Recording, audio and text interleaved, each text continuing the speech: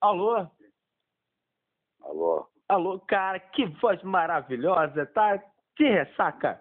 Ou tá lá dormindo? Afinal de contas, agora são meia-noite e 48 da noite. Desculpa. Te ligar essa hora da manhã. Senhoras e senhores, meu nome é Felipe, pelo amor de Parnasse, isso aqui é o Telefone Podcast. A gente tá conversando com o André Barros. Você tava dormindo? É. Tava dormindo, pelo amor de Deus. Isso é uma tragédia. Talvez seja melhor, tipo, te ligar. Não vou ligar depois, não. Presta atenção. Não, calma aí, isso é sacanagem. Você tava dormindo, bicho. Isso é vacilo. Eu posso te ligar amanhã, tipo, à tarde, então. Pode falar quem é? É Felipe Fela.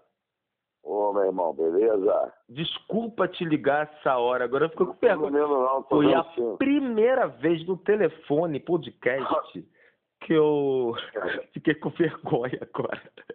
Agora Não, tô vendo filme. Ah, você tá vendo um filme? Que você tá vendo filme do quê? Filme Isolados. Isolado.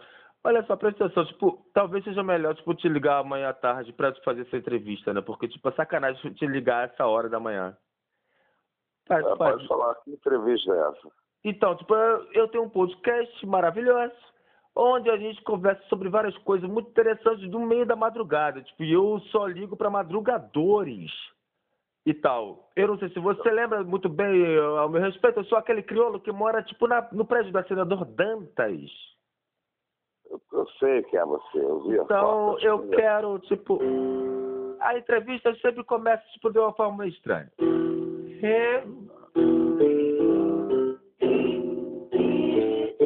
Parece uma máquina.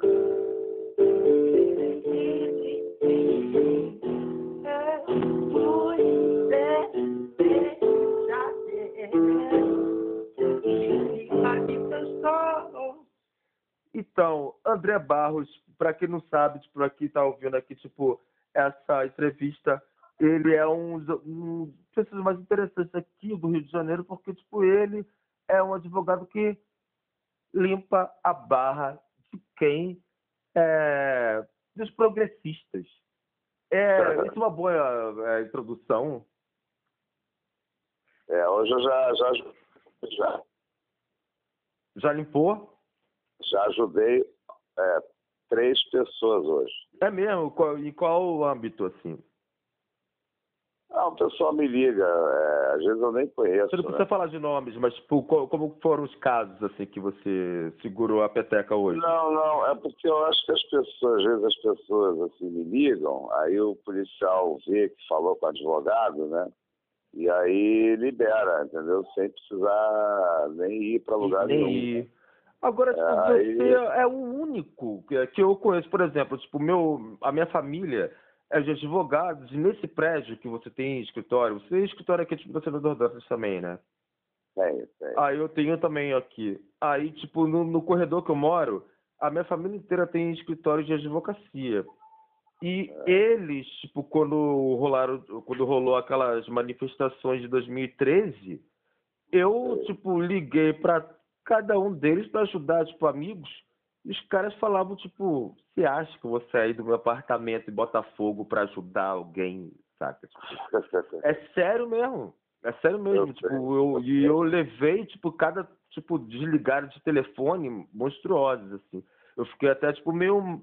Putz, teve uma vez que foi terrível, que, tipo, prenderam vários manifestantes de 2013 e tal, e eu liguei para todas as pessoas, todos os parentes meus, e eu tinha falado pro pessoal qual o nome? Esqueci agora, do Fora do Eixo e tal, que tipo, minha família ia ajudar, e não ajudaram não, maluco. Deixaram a galera na mão. Dá trabalho? É uma pergunta. Dá trabalho, dá muito trabalho e muito estresse, né? Porque tem que, assim, na delegacia, normalmente tem um policial que, tipo assim, né, que bate, né? Mas a gente faz uma figura de linguagem, né? Um bate e um assopra, né? Não, tipo, Então, é perigosíssimo, tipo, essa questão, tipo, teve uma vez que foi engraçado. Eu assumo que foi engraçado. Teve uma vez que um pessoal tava levando uma dura aqui na Lapa, aí chegou um cara que é da minha faculdade, da época da faculdade, né? Tipo, ele virou pro policial e falou assim, na frente de todo mundo, falou, você não pode fazer isso porque eu sou filho, como é que é? Eu sou sobrinho de juiz. Olha, bicho, parecia fogos de artifício. Eu achei que fosse um cabeção de negro explodindo. O policial deu um soco no peito do cara, que o cara voou para outro lado da calçada. Tá até filho de juiz, quer falar que como é que é? Que não é permitido eu fazer esse tipo de abordagem. E o cara, é sério, aqui é assim. Aqui na rua, assim. na rua é muito perigoso, né? Na rua é perigoso. Não pode. Na rua a polícia tem muito poder, né?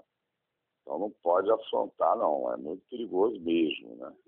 Porque, inclusive, no Rio de Janeiro, o depoimento do policial basta para condenar uma pessoa, né? Então eles sabem disso e eles têm muito poder, né? Não é muito... Eu mesmo sendo advogado... Tem muito poder. Tem, porque o Tribunal de Justiça do Rio tem uma súmula que diz que basta a palavra da polícia para condenar uma pessoa, né? É verdade que sim. Isso é uma loucura, cara. Tipo, teve vários casos assim, tipo, que, tipo, de assistir de ficar de mãos atadas, assim, tipo, teve na semana passada, não, umas 3 semanas atrás, assim, tipo, tinha um grupo de brancos, pessoal branco, assim, de classe média alta, dá pra ver, que eles levaram uma dura e tinha o negro. Aí, tipo, os brancos se safaram. E o negro, que não tinha nada. Aí levaram o cara. Aí, tipo, na semana seguinte, eu encontrei esse cara. O cara tava zoado. Porra, meteram a porrada no cara. Levaram o cara, tipo, pro centro do Rio e meteram a porrada no cara. Que loucura. É foda. Porra. Aí eu fui na bateria do Império Serrano 25 anos, né? Frequentei muito Madureira durante 25 anos. Fui ritmista mesmo, era fominha, ia direto para Madureira. Tinha época que eu ia para Madureira 4 vezes por semana. Meu pai também era ritmista como é que é? Era vereador lá em Niterói. Mas fala, tipo... E as duras, né, que eu via o pessoal recebendo, né, no Império, o pessoal que fumava né? Uhum. Eu sou da Zona Sul, né? Então eu sei como é que é a dura na Zona Sul, né? No Império era uma coisa assim absurda, né? Tapa na cara, perder o dinheiro todo, entendeu?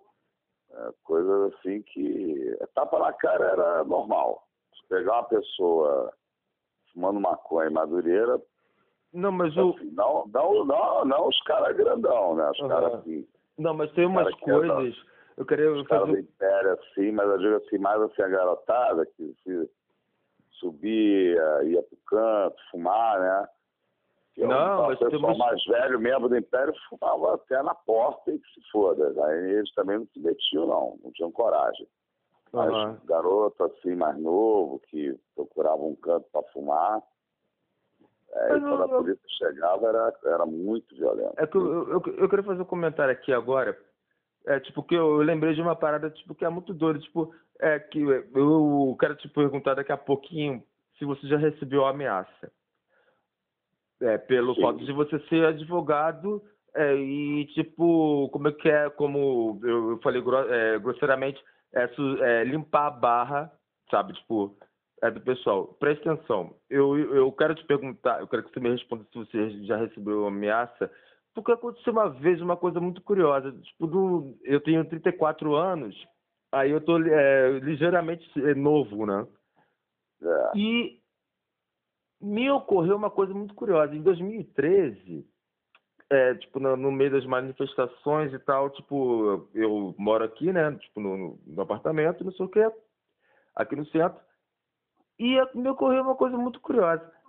Quando estava explodindo tudo, eu fiz uma postagem assim no Facebook falando, olha só, bicho, tipo, pessoal, se quiserem, tipo, se alojar aqui no apartamento, vocês podem vir. Aí, na hora que eu ia escrever o endereço, eu recebi a ligação de um cara que, posteriormente, se tornou ministro do Temer. Ele virou e falou, não desce que estão explodindo tudo no seu bairro. Aí eu pensei, como é que esse cara conseguiu o meu telefone? Os caras sabem que a gente é, os caras sabem, saca? Aí eu tirei, ele falou, tipo, tira essa postagem agora do Facebook. Aí eu tirei.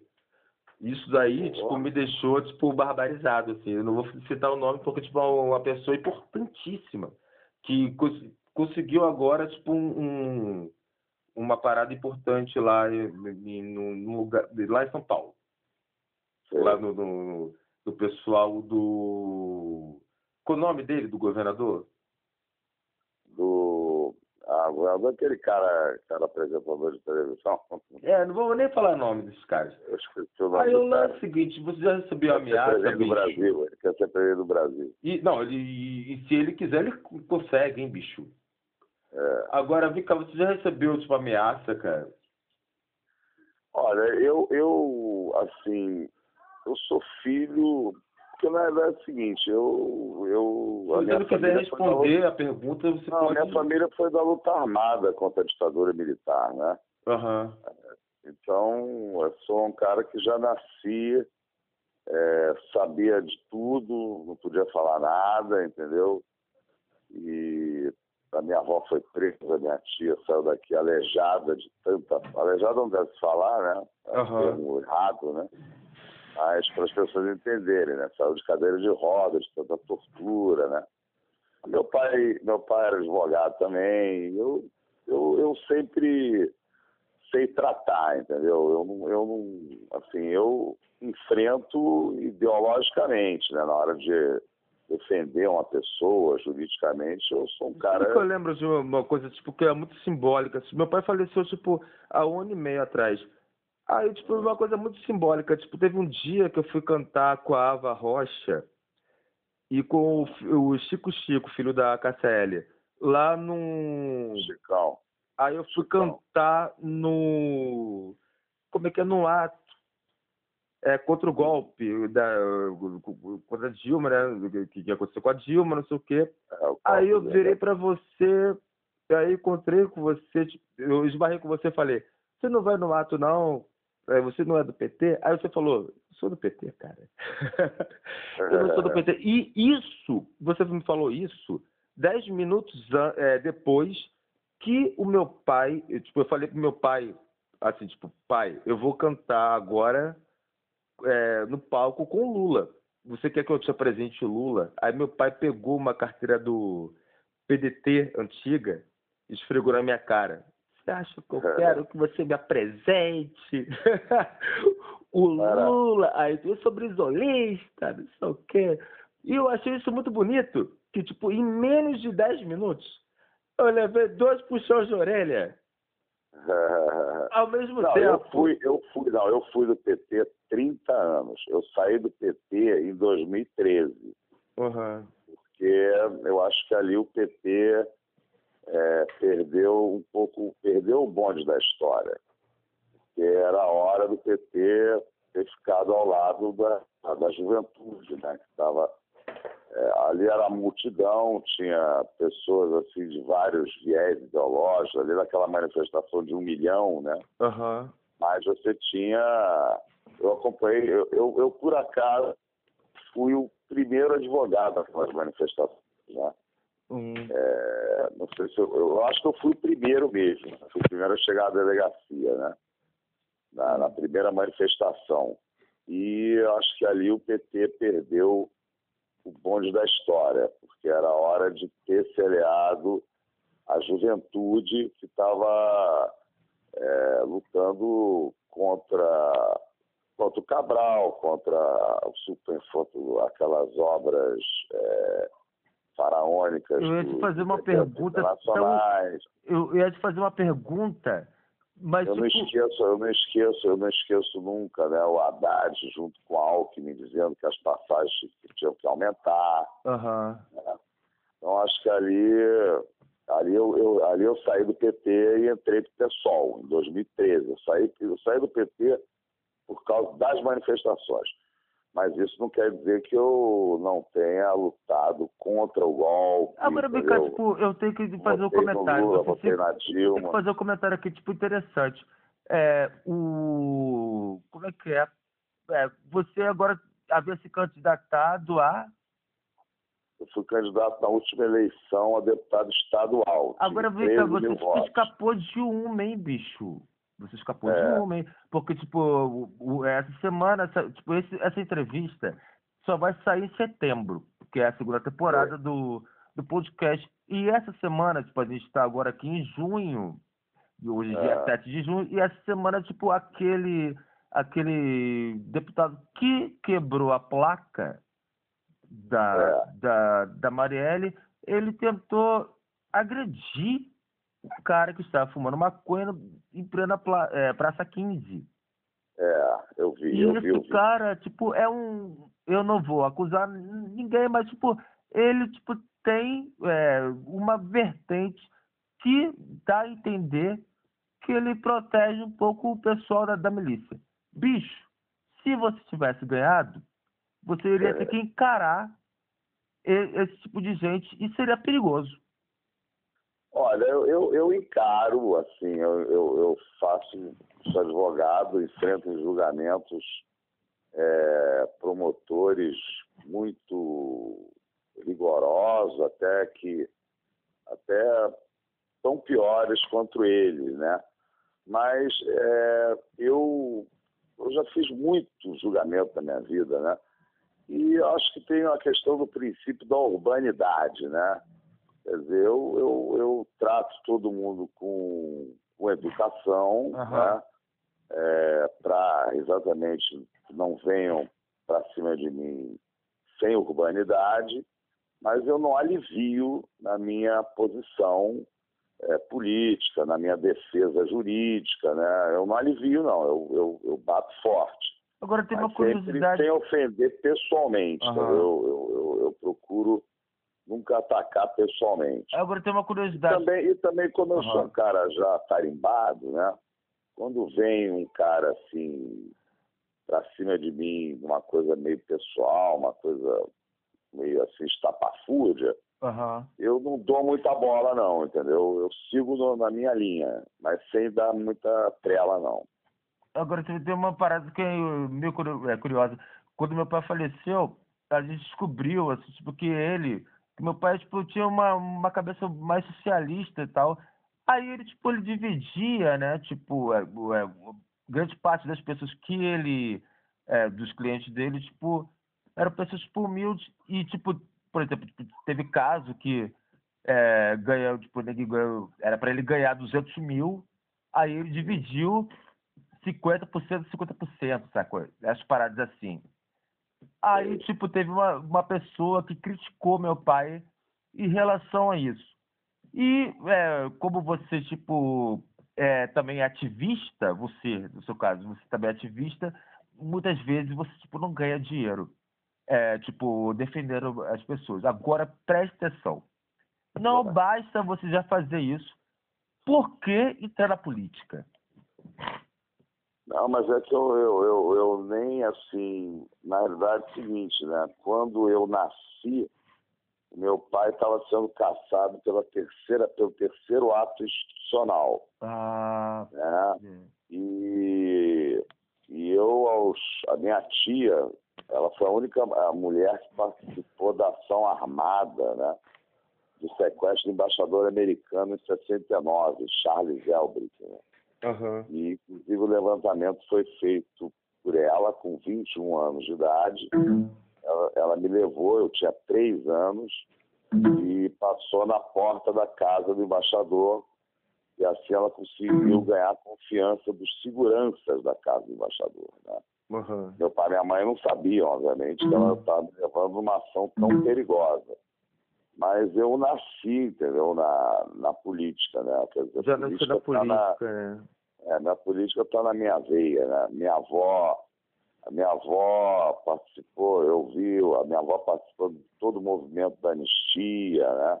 Que era a volta dos presos, dos banidos do país, por questões políticas, né? Então eu faço política desde que nasci, né? E eu gosto de política, né? E realmente a questão é a seguinte, né? As transformações só vêm com a política, não tem outra. Eu estava conversando. Tudo é política. Eu estava conversando com o compositor agora, Paulinho Junqueira. Ele é compositor do Negro Léo, da Ava, desse pessoal todo. Aí eu estava conversando com ele que agora, tipo, nessa fase, tipo, Bolsonaro pode. Como é que é? Eu achava, estou pensando assim, pô, como é que permitiram que desse o golpe nos anos 60? E agora, tipo, já deu para desconfiar quando aconteceu isso aqui agora. Aí eu perguntei, depois eu lembrei que eu perguntei para meu pai e para minha mãe, né, tipo, o que eles estavam fazendo nessa época. Nessa época, tipo, minha mãe morava, tipo, em Salvador, lá no Barbalho, e, tipo, tinham umas ocupações lá em Salvador de artistas, e, tipo, muita gente sumiu, né, tipo, de lá, da UFBA e tal. E minha mãe veio para o Rio para fazer faculdade de Direito. Que legal. O meu pai era mensageiro do Correio como é que é? Correio da Manhã.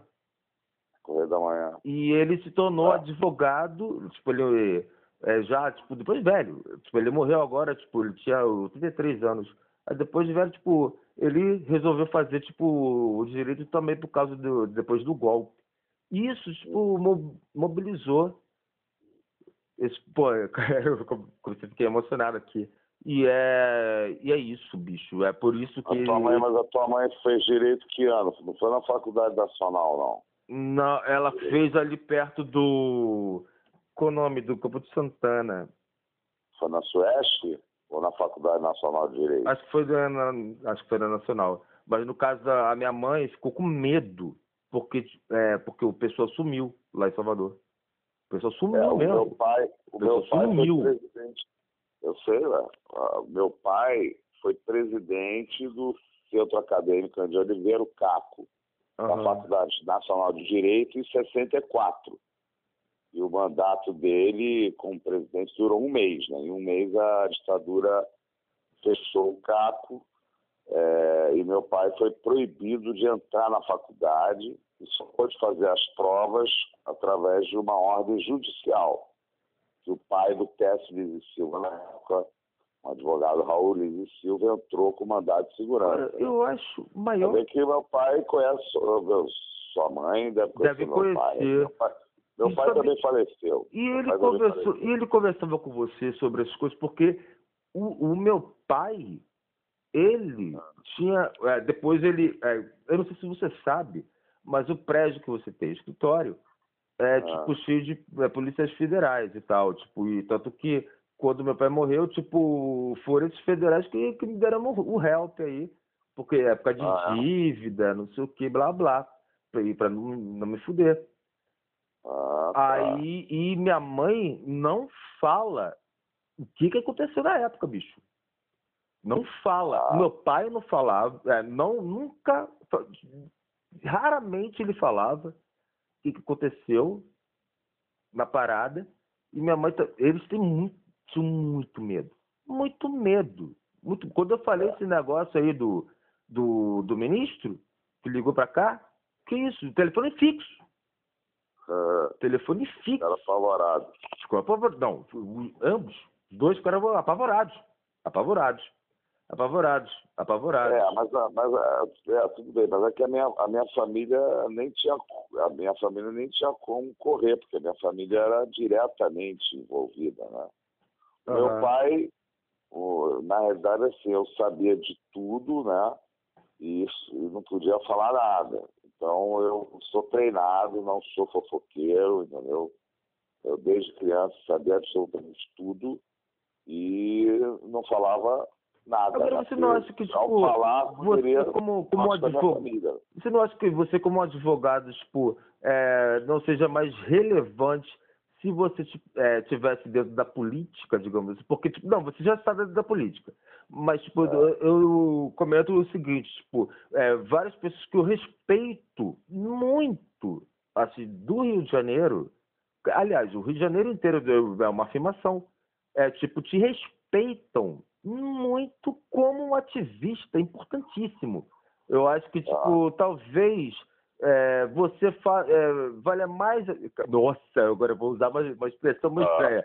Talvez você valha mais a pena como um advogado ativista do que como um político, porque, tipo, dentro da política, se você, tipo, fosse, tipo, um deputado, alguma coisa assim, as pessoas iriam começar a te julgar como julgam, tipo, você seria mais, não sei, você não compreende o que eu tô falando, tipo, ser um ativista, tipo, tão respeitado quanto você sabe? Não, mas na verdade é o seguinte, eu sou um ativista, né?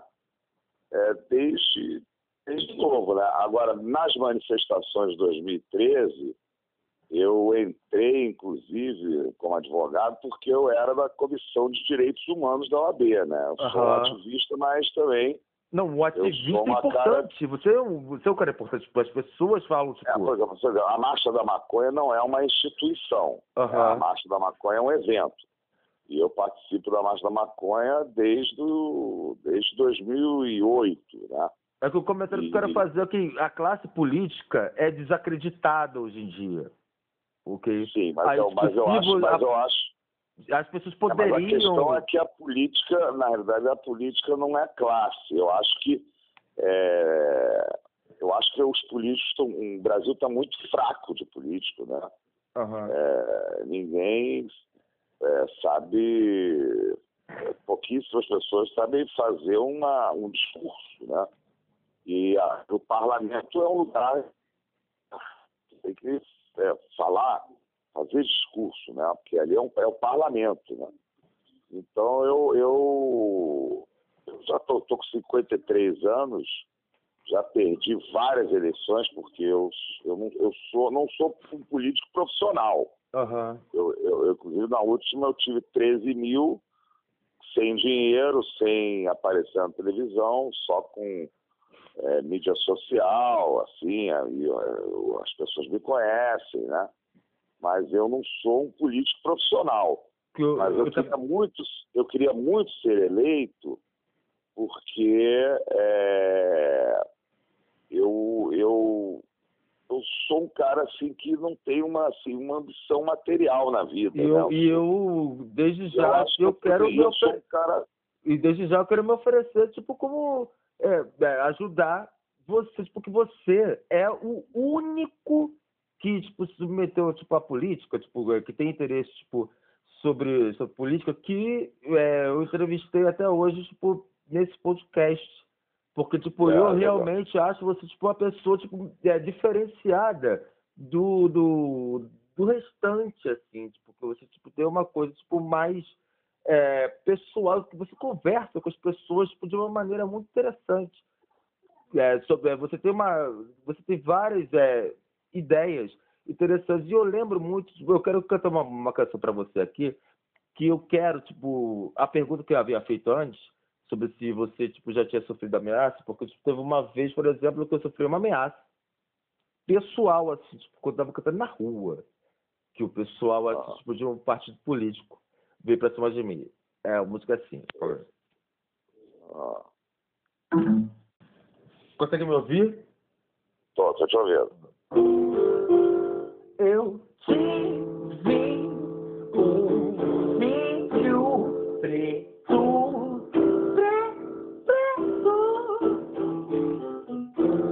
daquele tipo que leva dura no sinal verde, amarelo, vermelho, branco Banco do Brasil, preto. Pô, legal pra caramba.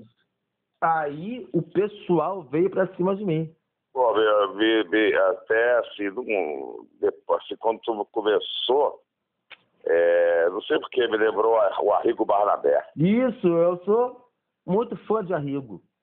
Eu ia no show do Arrigo Barnabé direto, não perdia um. Toda vez que ele vinha no Rio, no começo do Arrigo Barnabé, quando ele vinha no Rio, eu não perdia nenhum show dele. Você tem toca-disco? Hoje em dia, aqui na minha casa, não. Mas lá na minha mãe tem, que a minha mãe mora numa casa, né? Eu podia te dar de presente um LP do Arrigo. Ah, mas tudo bem, eu adoraria, mas eu acho que eu tenho todos, assim. Lá na minha mãe tem todos. Aquele, Clara Crocodilo fugiu, aquele Isso demais. é maravilhoso.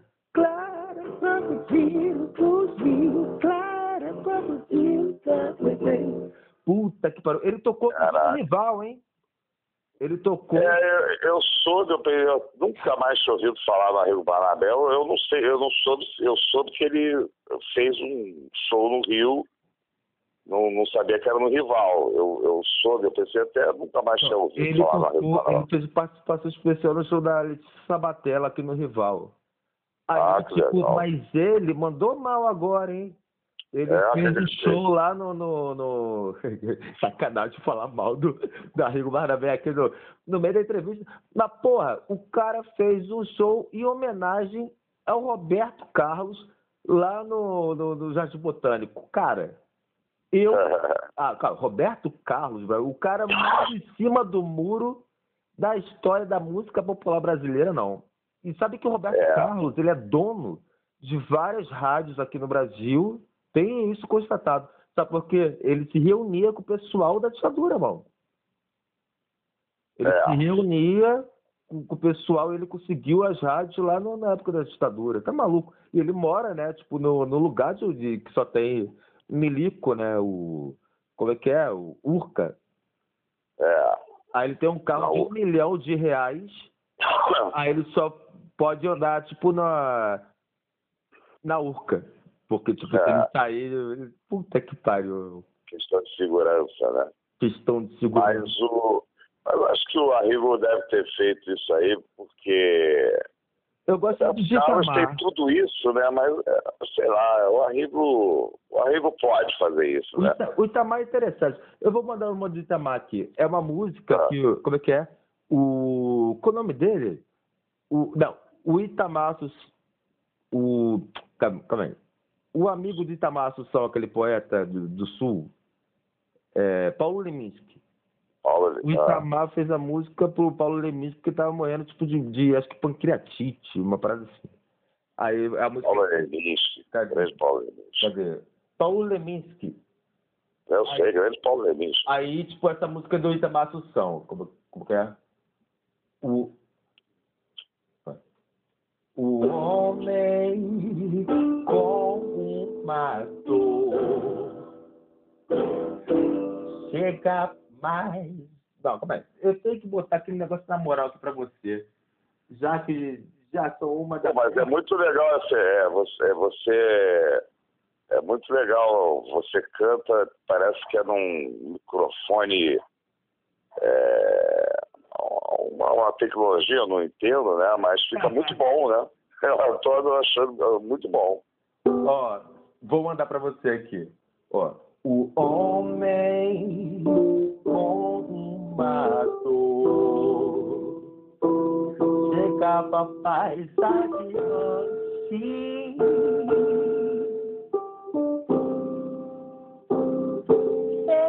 Ele caminha de lado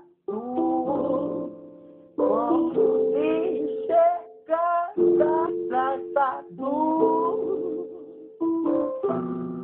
Chega aqui, paisagem assim.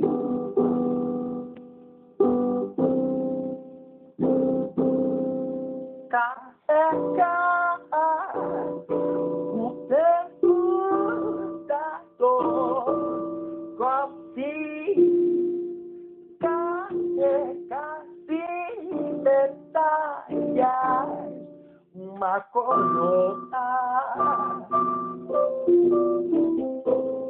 Um milhão de dólares.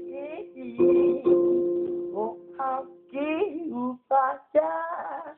Isso é maravilhoso. O homem com uma muito é boa, muito hein? mais elegante. Ele caminha assim de lado, como se chegando atrasado chegasse mais adiante. Carrega o peso da dor, como se carregando medalhas, uma coroa, $1 milhão ou algo que o valha. Isso é maravilhoso. Maravilhoso. Paulo Leminski, né? Paulo Leminski. Eu tenho interesse em te entrevistar mais uma ou duas vezes. Essa é a entrevista e introdução. Maravilha. Isso é uma Meu honra. amigo, muito obrigado. Eu que te agradeço. São dia 8 de junho de 2019. Essa entrevista vai sair em setembro e agora são 1h24 da manhã e o doutor Paulo Barros me atendeu a essa hora. Maravilha. E é de uma André generosidade muito Barros. grande. André Barros. Paulo Barros, ele chama de quê? Paulo Barros é o carnavalesco. Ele chama de quê? Paulo Barros é o carnavalesco, porra. Mas eu sou do carnaval também, isso pra mim é uma honra. Chama de quê? Paulo Barros é o carnavalesco. André Barros, eu tenho, olha só, olha que doideira. Eu tenho 2 profiles seus no Facebook. Eu te vejo todos os dias, esbarro com você todos os dias, desde do seu escritório até próximo ao rival e todas as manifestações. Eu te chamo de Paulo Barros. Isso é maravilhoso. Maravilhoso. Mas Paulo Barros é o carnavalesco, para mim é uma honra também. Agora, tu fala, parece assim, parece que tá tendo assim, um eco, né? Ah, porque eu tava no... Calma aí. Eu tava no Viva Voz para você compreender, tipo, a canção. Não, mas ficou ótimo. Ficou sensacional. É de uma generosidade muito grande de ter atendido essa ligação. Pode me ligar à vontade. Você tem alguma coisa hoje... a dizer, tipo... isso que eu ia perguntar. Por que é interessante que a gente está fazendo essa entrevista 2 meses antes dela ir pro ar? Sensacional. Aí eu tinha conversado com esse compositor aí, o Paulinho, tipo, se quando sair essa entrevista, as nossas entrevistas e tal, o Bolsonaro já vai ter caído, o que vai acontecer? Eu falei para ele que eu acho que o Bolsonaro já vai ter caído e que o Mourão vai ter assumido e que o Sérgio Moro já não vai estar no governo. Isso que foi minha aposta. E para você, qual é a aposta? Tipo, quando sair essa entrevista, vai ser em setembro, vamos ver se você vai conseguir. Olha, eu acho que o Bolsonaro, até te decepcionar um pouco, eu acho que ele... Não vai cair. Porque não é o problema que ele expressa, né? O pessoal chama ele de burro e tal. Ele, na realidade, ele expressa o que a elite brasileira, a pretensa elite brasileira pensa, né? Uma elite racista, fascista, misógina, homofóbica, e ele expressa isso, ele fala isso. Agora, o problema é que o poder judiciário e o poder legislativo são muito fracos, né? Tu vê só, Rodrigo Maia e na presidência do STF o Toffoli, né? E ele já botou os dois no bolso. Vai depender muito da mobilização de rua, né? Das manifestações de rua. Você acha que haverá, que vai ter manifestação tipo, durante esse período, assim, tipo, de junho, julho e agosto vai ter manifestações? Eu espero. Por exemplo, a Marcha da Maconha de São Paulo, que eu fui agora, né? Foi uma marcha com mais de 100 mil pessoas, né? Então, uma marcha magnífica, né? Mas é impressionante como a mídia não falou absolutamente nada, né?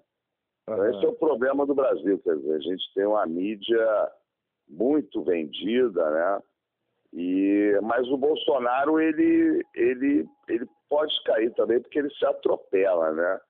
Essa proposta agora dele de criar uma moeda com a Argentina, isso é uma coisa que... Então, até setembro, você acha que, tipo, o Bolsonaro não cai? Eu acho que não. Eu acho que ele vai estar... Eu acho que ele pode estar mais fraco em setembro. É porque, tipo, durante os primeiros meses do governo dele, tipo, foi tão espetacular, digamos assim, tipo, as bolas fora e tal, que eu acredito que, tipo, em 3 meses tem muita coisa para acontecer, não? Tomara que você esteja certo, entendeu? Porque eu fiquei um pouco assim, impressionado com ele pautando, né? Ele fazendo uma reunião com o presidente da Câmara dos Deputados, o presidente do Senado e o presidente do Supremo Tribunal Federal, e ele pautando o Supremo. Ele retirou do Supremo o julgamento da maconha, tirou o julgamento da criminalização da LGBT-fobia. Aparentemente acabou agora também o lance daquele programa sobre HIV, né? Tipo...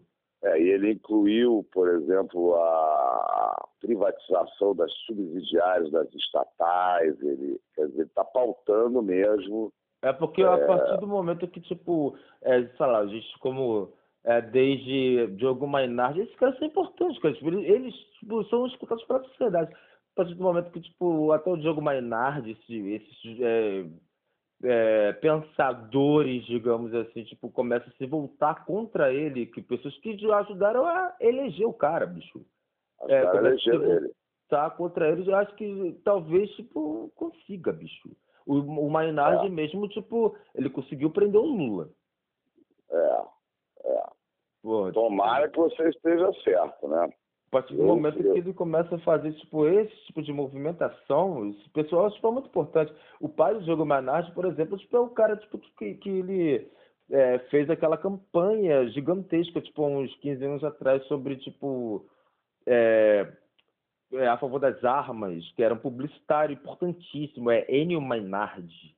Esse pessoal é muito importante, saca? Tipo, eles conseguem ter um grau Pô, o próprio MBL, que tem, embaixo do seu apartamento, tem o pessoal do MBL, sabe disso, né? Tem, pô, o pessoal do MBL tem escritório aqui de um prédio, cara. Caramba! E eles, tipo, se voltaram contra o Bolsonaro agora. A partir do momento você tá embaixo de mim, então? A partir do momento... então eu vou agora pular no apartamento. Eles estão abaixo de você, tá vendo só? Que maravilha, pô. Vou pular então. Eu vou desligar aqui. aqui. Escola de samba dentro da minha sala, então. Eu vou desligar aqui porque eu tenho certeza que a gente tem muito mais histórias para contar nas próximas entrevistas, bicho. Será uma honra, meu irmão. Valeu, nego. Valeu, Felipe. Valeu, meu irmão. Um abraço bem apertado, como a gente fala. Total. Valeu. Valeu. Tchau, irmão. Obrigado.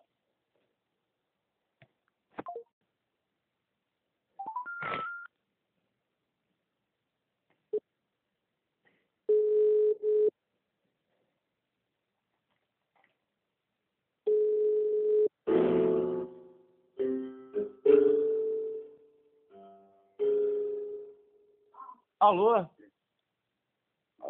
Alô, cara, que voz maravilhosa, tá? Que ressaca? Ou tá dormindo? Afinal de contas, agora são meia-noite e 48 da noite. Desculpa. Te ligar essa hora da manhã. Senhoras e senhores, meu nome é Felipe, pelo amor de Parnasse, isso aqui é o telefone podcast. A gente tá conversando com o André Barros. Você tava dormindo? Tava dormindo, pelo amor de Deus. Isso é uma tragédia. Talvez seja melhor, tipo, te ligar. Não vou ligar depois, não. Presta atenção. Não, calma aí. Isso é sacanagem. Você tava dormindo, bicho. Isso é vacilo. Eu posso te ligar amanhã, tipo, à tarde, então. Pode falar quem é? É Felipe Fela. Ô, meu irmão, beleza? Desculpa te ligar essa hora. Agora eu fico com pergunta. Não, foi a primeira vez no telefone, podcast, que eu fiquei com vergonha agora. Agora Eu tô vendo um filme. Ah, você tá vendo um filme? Que você tá vendo um filme do quê? Filme Isolados. Isolado. Olha só, presta atenção, tipo, talvez seja melhor, tipo, te ligar amanhã à tarde pra te fazer essa entrevista, né? Porque, tipo, é sacanagem te ligar essa hora da manhã. Pode falar, que entrevista é essa? Então, tipo, eu tenho um podcast maravilhoso, onde a gente conversa sobre várias coisas muito interessantes do meio da madrugada. Tipo, e eu só ligo para madrugadores e tal. Eu não sei se você lembra muito bem, ao meu respeito, eu sou aquele crioulo que mora, tipo, no prédio da Senador Dantas. Eu sei quem é você, eu vi a Então, foto. eu quero, tipo... A entrevista sempre começa, tipo, de uma forma meio estranha.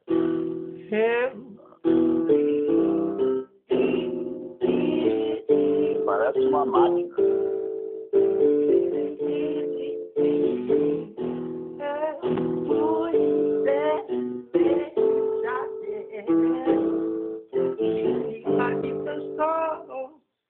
Então, André Barros, para quem não sabe, tipo, aqui tá ouvindo aqui, tipo, essa entrevista, ele é um dos pessoas mais interessantes aqui do Rio de Janeiro, porque, tipo, ele é um advogado que limpa a barra de quem dos progressistas. Isso é uma boa introdução. Hoje eu Já limpou? já ajudei 3 pessoas hoje. É mesmo? Em qual âmbito, assim? O pessoal me liga, às vezes eu nem conheço. Você não precisa falar de nomes, mas tipo, como foram os casos assim que você segurou a peteca hoje? Não, é porque eu acho que as pessoas, às vezes as pessoas assim me ligam, aí o policial vê que falou com o advogado, né?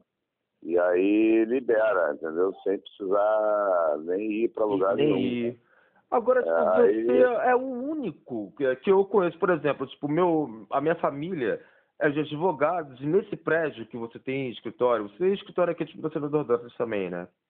Tem. Aí eu tenho também aqui. Aí, tipo, no corredor que eu moro, a minha família inteira tem escritório de advocacia.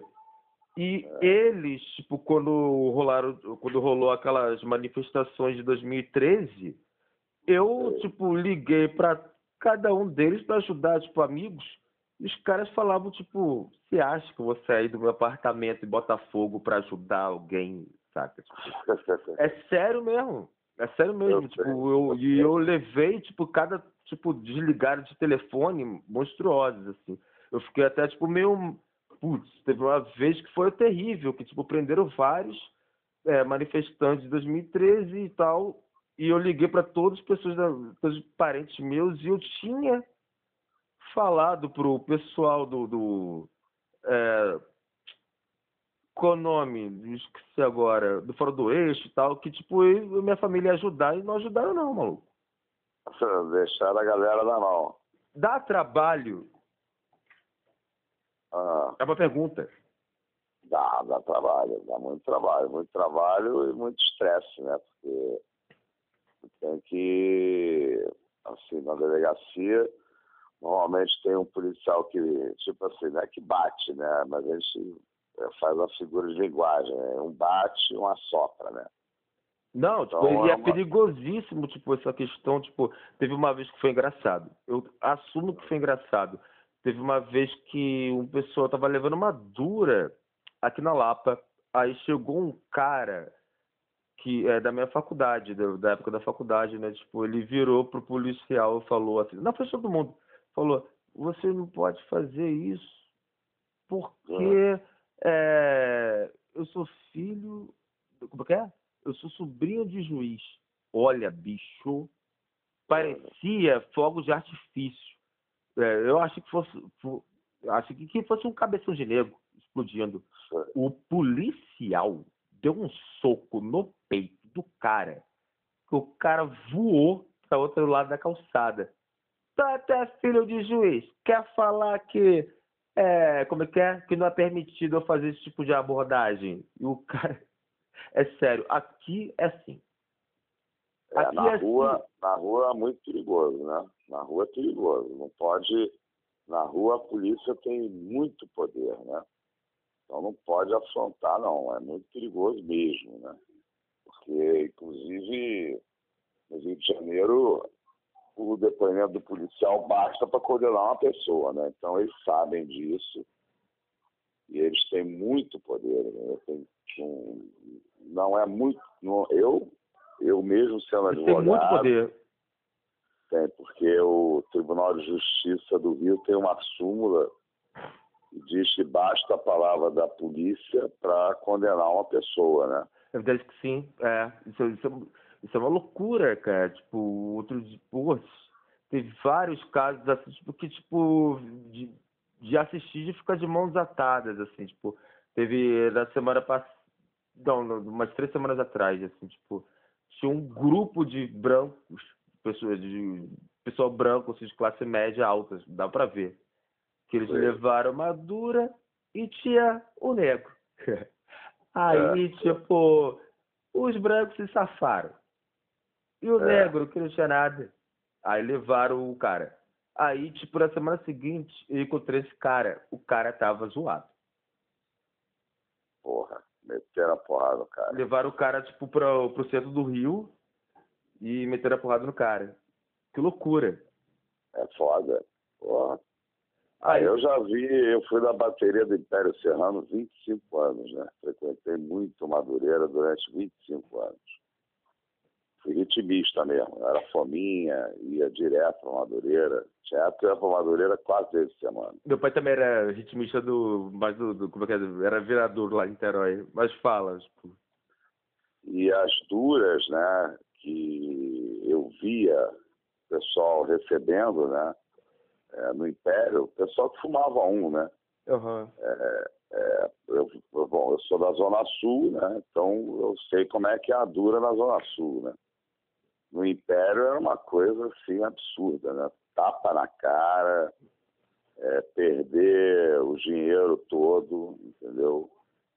Coisas assim que... Tapa na cara era normal. Se pegar uma pessoa fumando maconha em Madureira... Não, mas assim, não os caras grandão, né? Os caras assim... Não, mas tem umas coisas... Eu queria os caras do Império, assim, mas eu digo assim, mais assim, a garotada que se subia, ia pro canto, fumar, né? Mas o pessoal mais velho, membro do Império, fumava até na porta e que se foda. Aí eles também não se metiam, não tinham coragem. Mas garoto, assim, mais novo, que procurava um canto para fumar... E quando a polícia chegava, era muito violento. É que eu queria fazer um comentário aqui agora. Tipo, que eu lembrei de uma parada, tipo, que é muito doida. Tipo, que eu quero te perguntar daqui a pouquinho se você já recebeu ameaça. Pelo fato de você ser advogado e, tipo, como eu falei grosseiramente, limpar a barra, sabe, tipo... do pessoal, preste atenção. Eu quero te perguntar, eu quero que você me responda se você já recebeu ameaça, porque aconteceu uma vez uma coisa muito curiosa. Tipo, eu tenho 34 anos, aí eu tô ligeiramente novo, né? E me ocorreu uma coisa muito curiosa. Em 2013, tipo, no meio das manifestações e tal, tipo, eu moro aqui, né? Tipo, no apartamento, não sei o quê, aqui no centro. E me ocorreu uma coisa muito curiosa. Quando estava explodindo tudo, eu fiz uma postagem assim no Facebook falando, olha só, bicho, tipo, pessoal, se quiserem, tipo, se alojar aqui no apartamento, vocês podem vir. Aí, na hora que eu ia escrever o endereço, eu recebi a ligação de um cara que posteriormente se tornou ministro do Temer. Ele virou e falou, não desce que estão explodindo tudo no seu bairro. Aí eu pensei, como é que esse cara conseguiu o meu telefone? Os caras sabem que a gente os caras sabem, saca? Aí eu tirei. Ele falou, tipo, tira essa postagem agora do Facebook. Aí eu tirei. Isso daí, tipo, me deixou, tipo, barbarizado, assim. Eu não vou citar o nome porque, tipo, é uma pessoa importantíssima que conseguiu agora, tipo, uma parada importante lá no lugar, lá em São Paulo. Sei. Lá no pessoal do... Qual o nome dele, do governador? Daquele cara apresentador de televisão. Não vou nem falar o nome desses caras. Eu esqueci o nome Aí do o lance é cara. o seguinte, você já recebeu Ele quer ser ameaça, presidente do bicho? Brasil. Ele quer ser presidente do Brasil. E se ele quiser, ele consegue, hein, bicho? Agora, vem cá, você já recebeu, tipo, ameaça, cara? Olha, eu sou filho... Porque na verdade é o seguinte, Se você não quiser responder a pergunta, você pode... Minha família foi da luta armada contra a ditadura militar, né? Aham. Então, eu sou um cara que já nasci, sabia de tudo, não podia falar nada, entendeu? E a minha avó foi presa, minha tia saiu daqui aleijada de tanta... Aleijada não deve se falar, né? É um termo errado, né? Mas para as pessoas entenderem, né? Saiu de cadeira de rodas, de tanta tortura, né? Meu pai era advogado também. Eu sempre sei tratar, entendeu? Eu enfrento ideologicamente, né? Na hora de defender uma pessoa juridicamente, eu sou um cara... Eu lembro de uma coisa, tipo, que é muito simbólica. Meu pai faleceu, tipo, há 1 ano e meio atrás. Aí, tipo, uma coisa muito simbólica. Tipo, teve um dia que eu fui cantar com a Ava Rocha e com o Chico, filho da KCL, lá no... Chicão. Aí eu fui cantar no... Como é que é? No ato. Contra o golpe contra a Dilma, né? Que aconteceu com a Dilma, não sei o quê. Aí eu virei pra você, aí encontrei com você, tipo, eu esbarrei com você e falei, você não vai no ato, não? Você não é do PT? Aí você falou, sou do PT, cara. Eu não sou do PT. E isso, você me falou isso 10 minutos depois que o meu pai, eu falei pro meu pai, assim, tipo, pai, eu vou cantar agora no palco com o Lula. Você quer que eu te apresente o Lula? Aí meu pai pegou uma carteira do PDT antiga e esfregou na minha cara.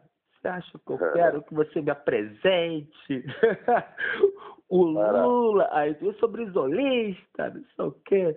E eu achei isso muito bonito, que tipo, em menos de 10 minutos, eu levei 2 puxões de orelha. Ao mesmo tempo... Eu fui do PT 30 anos. Eu saí do PT em 2013. Uhum. Porque eu acho que ali o PT perdeu o bonde da história. Porque era a hora do PT ter ficado ao lado da juventude, né? Que estava... ali era a multidão, tinha pessoas assim de vários viés ideológicos, ali naquela manifestação de 1 milhão, né? Uhum. Mas você tinha... Eu acompanhei, eu por acaso fui o primeiro advogado naquelas manifestações, né? Não sei se eu acho que eu fui o primeiro mesmo, fui o primeiro a chegar à delegacia, né? Na primeira manifestação. E eu acho que ali o PT perdeu o bonde da história, porque era a hora de ter se aliado à juventude que estava lutando contra o Cabral, contra aquelas obras faraônicas. Eu ia te fazer uma pergunta eu ia te fazer uma pergunta, mas eu não esqueço nunca, né, o Haddad junto com a Alckmin dizendo que as passagens tinham que aumentar. Uhum. Né? Então acho que ali eu saí do PT e entrei para o PSOL em 2013. Eu saí do PT por causa das manifestações.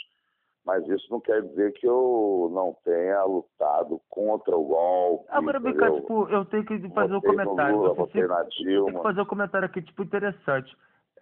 Como é que é? Você agora havia se candidatado a... Eu fui candidato na última eleição a deputado estadual. Agora, Bica, você escapou de uma, hein, bicho? Você escapou de uma, hein? Porque, tipo, essa semana, essa entrevista só vai sair em setembro, que é a segunda temporada do do podcast. E essa semana, tipo, a gente está agora aqui em junho, e hoje é dia 7 de junho, e essa semana, tipo, aquele deputado que quebrou a placa da Marielle, ele tentou agredir o cara que estava fumando maconha em plena Praça 15. Eu vi, E esse cara, tipo, eu não vou acusar ninguém, mas, tipo, ele, tipo, tem uma vertente que dá a entender que ele protege um pouco o pessoal da milícia. Bicho, se você tivesse ganhado, você iria ter que encarar esse tipo de gente e seria perigoso. Olha, eu encaro, assim, eu sou advogado, enfrento em julgamentos promotores muito rigorosos, até tão piores quanto ele, né? Mas eu já fiz muito julgamento na minha vida, né? E eu acho que tem a questão do princípio da urbanidade, né? Quer dizer, eu trato todo mundo com educação, né? Para exatamente não venham para cima de mim sem urbanidade, mas eu não alivio na minha posição política, na minha defesa jurídica, né? Eu não alivio, não, eu bato forte. Agora tem uma curiosidade. Sem ofender pessoalmente, eu procuro nunca atacar pessoalmente. Agora tem uma curiosidade. E também como eu sou um cara já tarimbado, né? Quando vem um cara assim pra cima de mim, uma coisa meio pessoal, uma coisa meio assim estapafúrdia, eu não dou muita bola não, entendeu? Eu sigo na minha linha, mas sem dar muita trela não. Agora tem uma parada que é meio curiosa. Quando meu pai faleceu, a gente descobriu assim, tipo, que meu pai, tipo, tinha uma cabeça mais socialista e tal. Aí ele, tipo, ele dividia, né, tipo, grande parte das pessoas que ele, dos clientes dele, tipo, eram pessoas, tipo, humildes e, tipo, por exemplo, teve caso que ganhou, tipo, era para ele ganhar 200 mil, aí ele dividiu 50% e 50%, sacou? As paradas assim. Aí, tipo, teve uma pessoa que criticou meu pai em relação a isso. E como você, tipo, também é ativista, você, no seu caso, você também é ativista, muitas vezes você, tipo, não ganha dinheiro, tipo, defendendo as pessoas. Agora, preste atenção. Não basta você já fazer isso. Por que entrar na política? Não, mas é que eu nem assim... Na verdade é o seguinte, né? Quando eu nasci, meu pai estava sendo caçado pelo terceiro ato institucional. Né? E a minha tia, ela foi a única mulher que participou da ação armada, né? Do sequestro do embaixador americano em 69, Charles Elbrick, né? E, inclusive, o levantamento foi feito por ela com 21 anos de idade.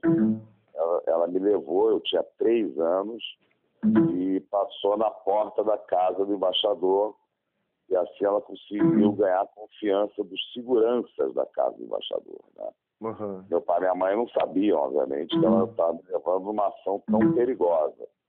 Mas eu nasci, entendeu, na política, né? Quer dizer, já nasci na política, minha política está na minha veia, né? A minha avó participou, a minha avó participou de todo o movimento da anistia, né? Que era a volta dos presos, dos banidos do país por questões políticas, né? Então eu faço política desde que nasci, né? E eu gosto de política, né? E realmente a questão é a seguinte, né? As transformações só vêm com a política, não tem outra. Eu estava conversando. Tudo é política. Eu estava conversando com o compositor agora, Paulinho Junqueira. Ele é compositor do Negro Léo, da Ava, desse pessoal todo. Aí eu estava conversando com ele que agora, tipo, nessa fase, tipo, Bolsonaro pode, como é que é? Eu achava, estou pensando assim, pô, como é que permitiram que desse o golpe nos anos 60? E agora, tipo, já deu para desconfiar quando aconteceu isso aqui agora. Aí eu perguntei, depois eu lembrei que eu perguntei pro meu pai e pra minha mãe, né, tipo, o que eles estavam fazendo nessa época. Nessa época, tipo, minha mãe morava, tipo, em Salvador, lá no Barbalho. E, tipo, tinham umas ocupações lá em Salvador de artistas. E, tipo, muita gente sumiu, né? Tipo, de lá, da UFBA e tal. E minha mãe veio para o Rio para fazer faculdade de Direito. Que legal. E o meu pai era mensageiro do Correio como é que é? Correio da Manhã.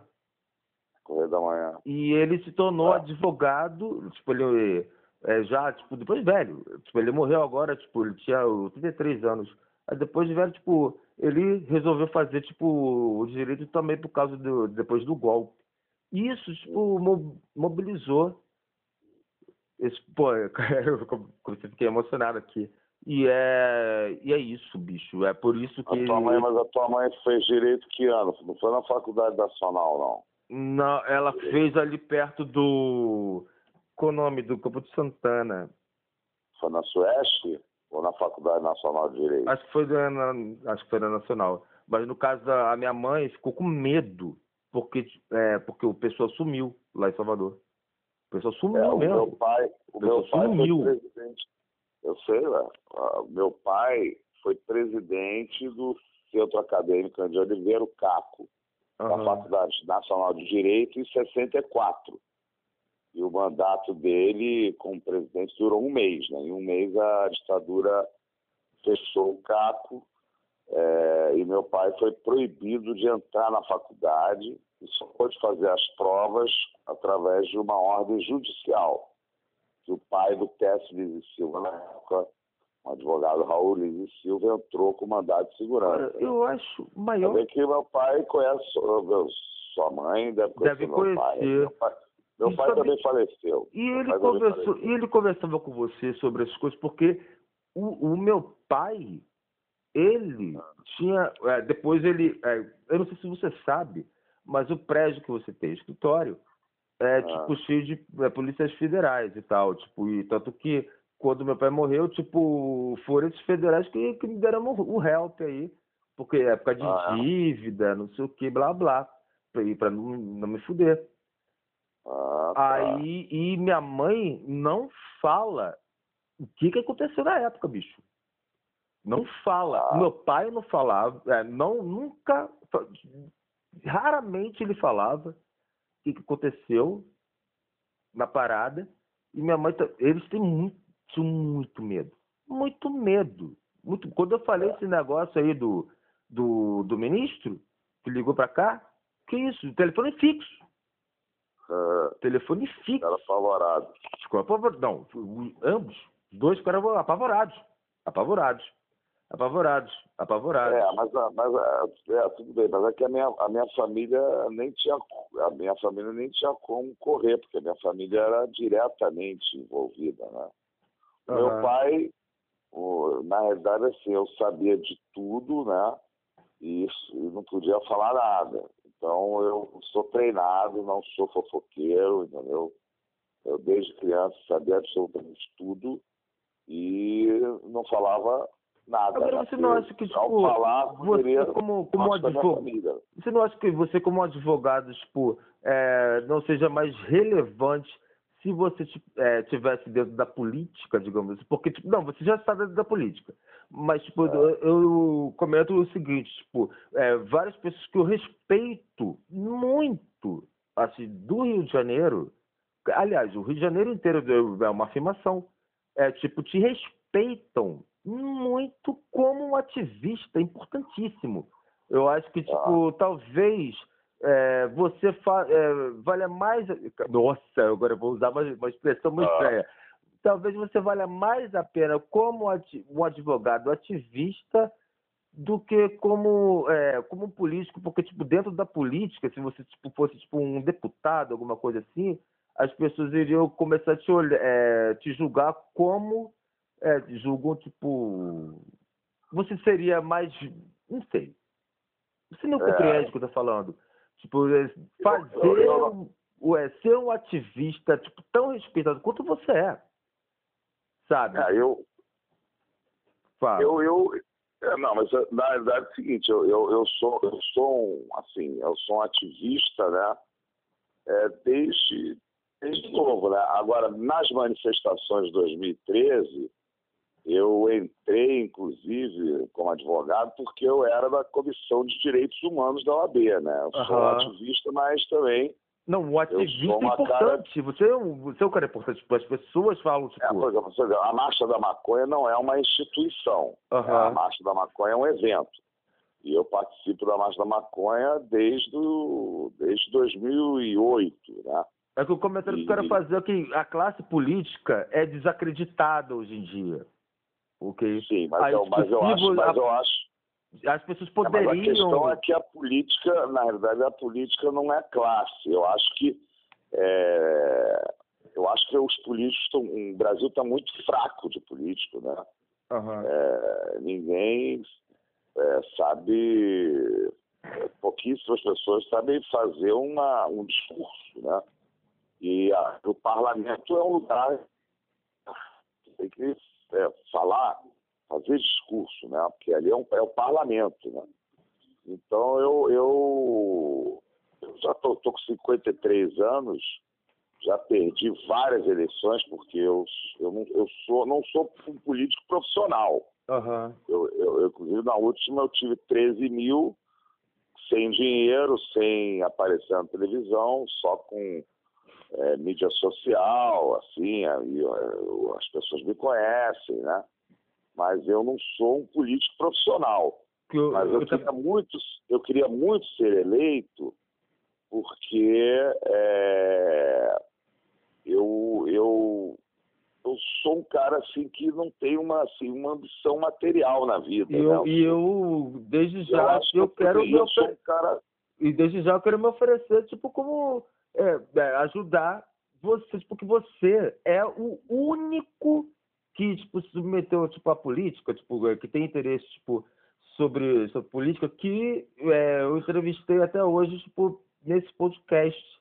Porque, tipo, eu realmente acho você, tipo, uma pessoa, tipo, diferenciada do restante, assim, tipo, que você, tipo, tem uma coisa, tipo, mais pessoal, que você conversa com as pessoas, tipo, de uma maneira muito interessante.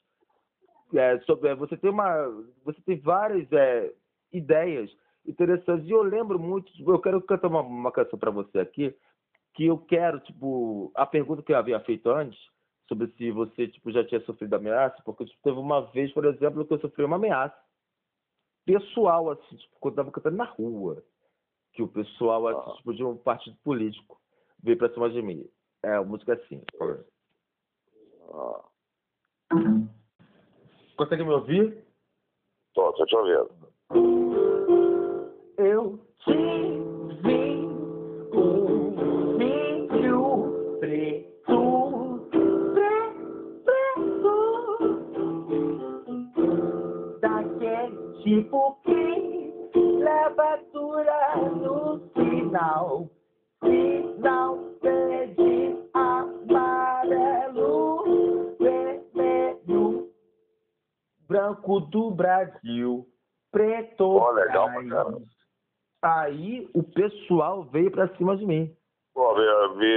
Até assim, depois, assim, quando tu começou, não sei porque me lembrou o Arrigo Barnabé. Isso, eu sou muito fã de Arrigo. Eu ia no show do Arrigo Barnabé direto, não perdia um. Toda vez que ele vinha no Rio, no começo do Arrigo Barnabé, quando ele vinha no Rio, eu não perdia nenhum show dele. Você tem toca-disco? Hoje em dia, aqui na minha casa, não. Mas lá na minha mãe tem, que minha mãe mora numa casa, né? Eu podia te dar de presente um LP do Arrigo. Ah, mas tudo bem, eu adoraria, mas eu acho que eu tenho todos, assim. Lá na minha mãe tem todos. Aquele, Clara Crocodilo fugiu, aquele demais. É maravilhoso. Clara Crocodilo fugiu, Clara Crocodilo fugiu. Puta que pariu. Ele tocou no rival, hein? Ele tocou. Eu nunca mais tinha ouvido falar do Arrigo Barnabé. Eu não sei, eu soube que ele fez um show no Rio. Não sabia que era no rival. Eu soube, eu pensei até nunca mais tinha ouvido falar do Arrigo Barnabé. Ele fez participação especial no show da Letícia Sabatella aqui no rival. Aí, Que legal. mas ele mandou mal agora, hein? Ele fez um show lá no... Sacanagem falar mal do Arrigo Barnabé aqui no meio da entrevista. Mas, porra, o cara fez um show em homenagem ao Roberto Carlos lá no Jardim Botânico. Cara, cara, Roberto Carlos, velho, o cara mais em cima do muro da história da música popular brasileira, não. E sabe que o Roberto Carlos, ele é dono de várias rádios aqui no Brasil. Tem isso constatado. Sabe por quê? Ele se reunia com o pessoal da ditadura, mano. Ele se reunia com o pessoal e ele conseguiu as rádios lá na época da ditadura. Tá maluco? E ele mora, né, tipo, no lugar que só tem milico, né, como é que é? O Urca. Aí ele tem um carro de R$1 milhão. Aí ele só pode andar, tipo, na Urca. Porque, tipo, se ele sair... Puta que pariu. Questão de segurança, né? Questão de segurança. Mas eu acho que o Arrigo deve ter feito isso aí, porque... Eu gosto de Carlos tem tudo isso, né? Mas, sei lá, o Arrigo pode fazer isso, né? O Itamar é interessante. Eu vou mandar uma do Itamar aqui. É uma música que... Como é que é? Qual o nome dele? O Itamar... Calma aí. O amigo de Itamar Assunção, aquele poeta do Sul, Paulo Leminski. O Itamar fez a música pro Paulo Leminski que estava morrendo tipo de acho que pancreatite, uma parada assim. Aí a música... Paulo Leminski. Grande Paulo Leminski. Cadê? Paulo Leminski. Eu sei, grande Paulo Leminski. Aí, tipo, essa música do Itamar Assunção. Como que é? O homem com uma dor chega mais... Não, calma aí. Eu tenho que botar aquele negócio na moral aqui pra você. Já sou uma das... Mas é muito legal, é muito legal, você canta, parece que é num microfone, uma tecnologia, eu não entendo, né? Mas fica muito bom, né? Eu tô achando muito bom. Ó, vou mandar pra você aqui.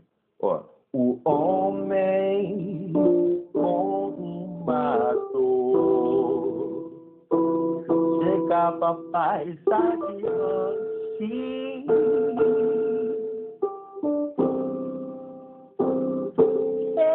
Ele caminha de lado, como se chegasse atrasado. Chega aqui mais adiante.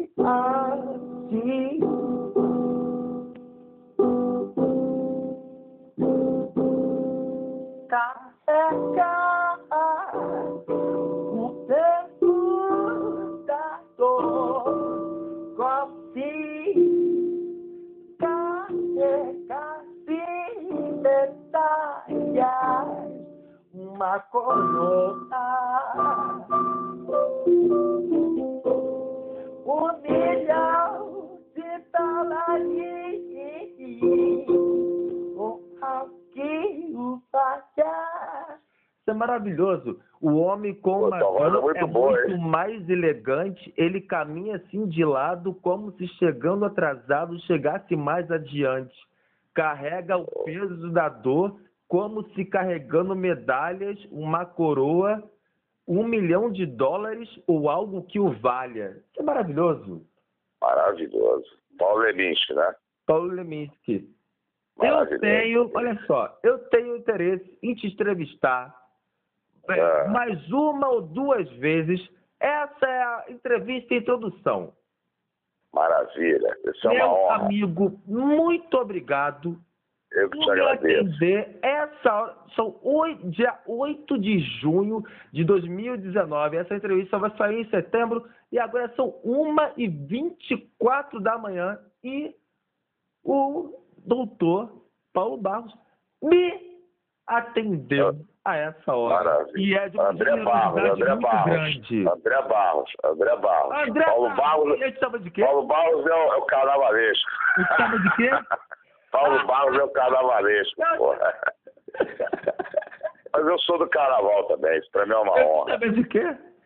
Paulo Barros é o carnavalesco. André Barros, eu tenho, olha só, olha que doideira. Eu tenho 2 profiles seus no Facebook. Eu te vejo todos os dias, esbarro com você todos os dias, desde do seu escritório até próximo ao rival e todas as manifestações. Eu te chamo de Paulo Barros. Isso é maravilhoso. Maravilhoso. Mas Paulo Barros é o carnavalesco, para mim é uma honra também. Agora, tu fala, parece assim, parece que tá tendo assim, um eco, né? Ah, porque eu tava no... Calma aí. Eu tava no Viva Voz para você compreender, tipo, a canção. Não, mas ficou ótimo, ficou sensacional. É de uma generosidade muito grande de ter atendido essa ligação. Pode me ligar à vontade. Você tem alguma coisa hoje... a dizer, tipo... isso que eu ia perguntar. Por que é interessante que a gente está fazendo essa entrevista 2 meses antes dela ir pro ar? Sensacional. Aí eu tinha conversado com esse compositor aí, o Paulinho, tipo, se quando sair essa entrevista, as nossas entrevistas e tal, o Bolsonaro já vai ter caído, o que vai acontecer? Eu falei para ele que eu acho que o Bolsonaro já vai ter caído e que o Mourão vai ter assumido e que o Sérgio Moro já não vai estar no governo. Isso que foi minha aposta. E para você, qual é a aposta? Tipo, quando sair essa entrevista, vai ser em setembro, vamos ver se você vai conseguir. Olha, eu acho que o Bolsonaro, até te decepcionar um pouco, eu acho que ele... Não vai cair. Porque não é o problema que ele expressa, né? O pessoal chama ele de burro e tal. Ele, na realidade, ele expressa o que a elite brasileira, a pretensa elite brasileira pensa, né? Uma elite racista, fascista, misógina, homofóbica, e ele expressa isso, ele fala isso. Agora, o problema é que o poder judiciário e o poder legislativo são muito fracos, né? Tu vê só, Rodrigo Maia e na presidência do STF o Toffoli, né? E ele já botou os dois no bolso. Vai depender muito da mobilização de rua, né? Das manifestações de rua. Você acha que haverá, que vai ter manifestação, tipo, durante esse período, assim, tipo, de junho, julho e agosto vai ter manifestações? Eu espero. Por exemplo, a Marcha da Maconha de São Paulo, que eu fui agora, né? Foi uma marcha com mais de 100 mil pessoas, né? Então, uma marcha magnífica, né? Mas é impressionante como a mídia não falou absolutamente nada, né? Então, esse é o problema do Brasil, quer dizer, a gente tem uma mídia muito vendida, né? Mas o Bolsonaro, ele pode cair também porque ele se atropela, né? Essa proposta agora dele de criar uma moeda com a Argentina, isso é uma coisa que... Então, até setembro, você acha que, tipo, o Bolsonaro não cai? Eu acho que não. Eu acho que ele vai estar... Eu acho que ele pode estar mais fraco em setembro. Porque, tipo, durante os primeiros meses do governo dele, tipo, foi tão espetacular, digamos assim, tipo, as bolas fora e tal, que eu acredito que, tipo, em 3 meses tem muita coisa para acontecer, não? Tomara que você esteja certo, entendeu? Porque eu fiquei um pouco assim, impressionado com ele pautando, né? Ele fazendo uma reunião com o presidente da Câmara dos Deputados, o presidente do Senado e o presidente do Supremo Tribunal Federal, e ele pautando o Supremo. Ele retirou do Supremo o julgamento da maconha, tirou o julgamento da criminalização da LGBT-fobia. Aparentemente acabou agora também o lance daquele programa sobre HIV, né? Tipo... E ele incluiu, por exemplo, a privatização das subsidiárias das estatais. Ele está pautando mesmo. Porque a partir do momento que, tipo, sei lá, a gente como... desde Diogo Mainardi, esses caras são importantes, cara. Eles tipo, são escutados pela sociedade. A partir do momento que, tipo, até o Diogo Mainardi, esses pensadores, digamos assim, tipo, começam a se voltar contra ele, que pessoas que ajudaram a eleger o cara, bicho. Elegeram ele. Tá contra eles, eu acho que talvez, tipo, consiga, bicho. O Mainardi mesmo, tipo, ele conseguiu prender o Lula. Pô, tomara que você esteja certo, né?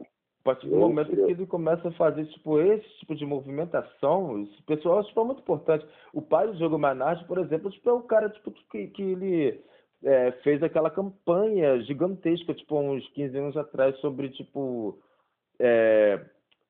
a favor das armas, que era um publicitário importantíssimo, Enio Mainardi. Esse pessoal é muito importante, saca? Tipo, eles conseguem ter um grau o próprio MBL, que tem, embaixo do seu apartamento, tem o pessoal do MBL, sabe disso, né? Tem, pô, o pessoal do MBL tem escritório aqui de um prédio, cara. Caramba! E eles, tipo, se voltaram contra o Bolsonaro agora. A partir do momento você tá embaixo de mim, então? A partir do momento... então eu vou agora pular no apartamento. Eles estão abaixo de você, tá vendo só? Que maravilha, pô. Vou pular então. Eu vou desligar aqui. Escola de samba dentro da minha sala, então. Eu vou desligar aqui porque eu tenho certeza que a gente tem muito mais histórias para contar nas próximas entrevistas, bicho. Será uma honra, meu irmão. Valeu, nego. Valeu, Felipe. Valeu, meu irmão. Um abraço bem apertado, como a gente fala. Total. Valeu, valeu. Tchau, irmão. Obrigado.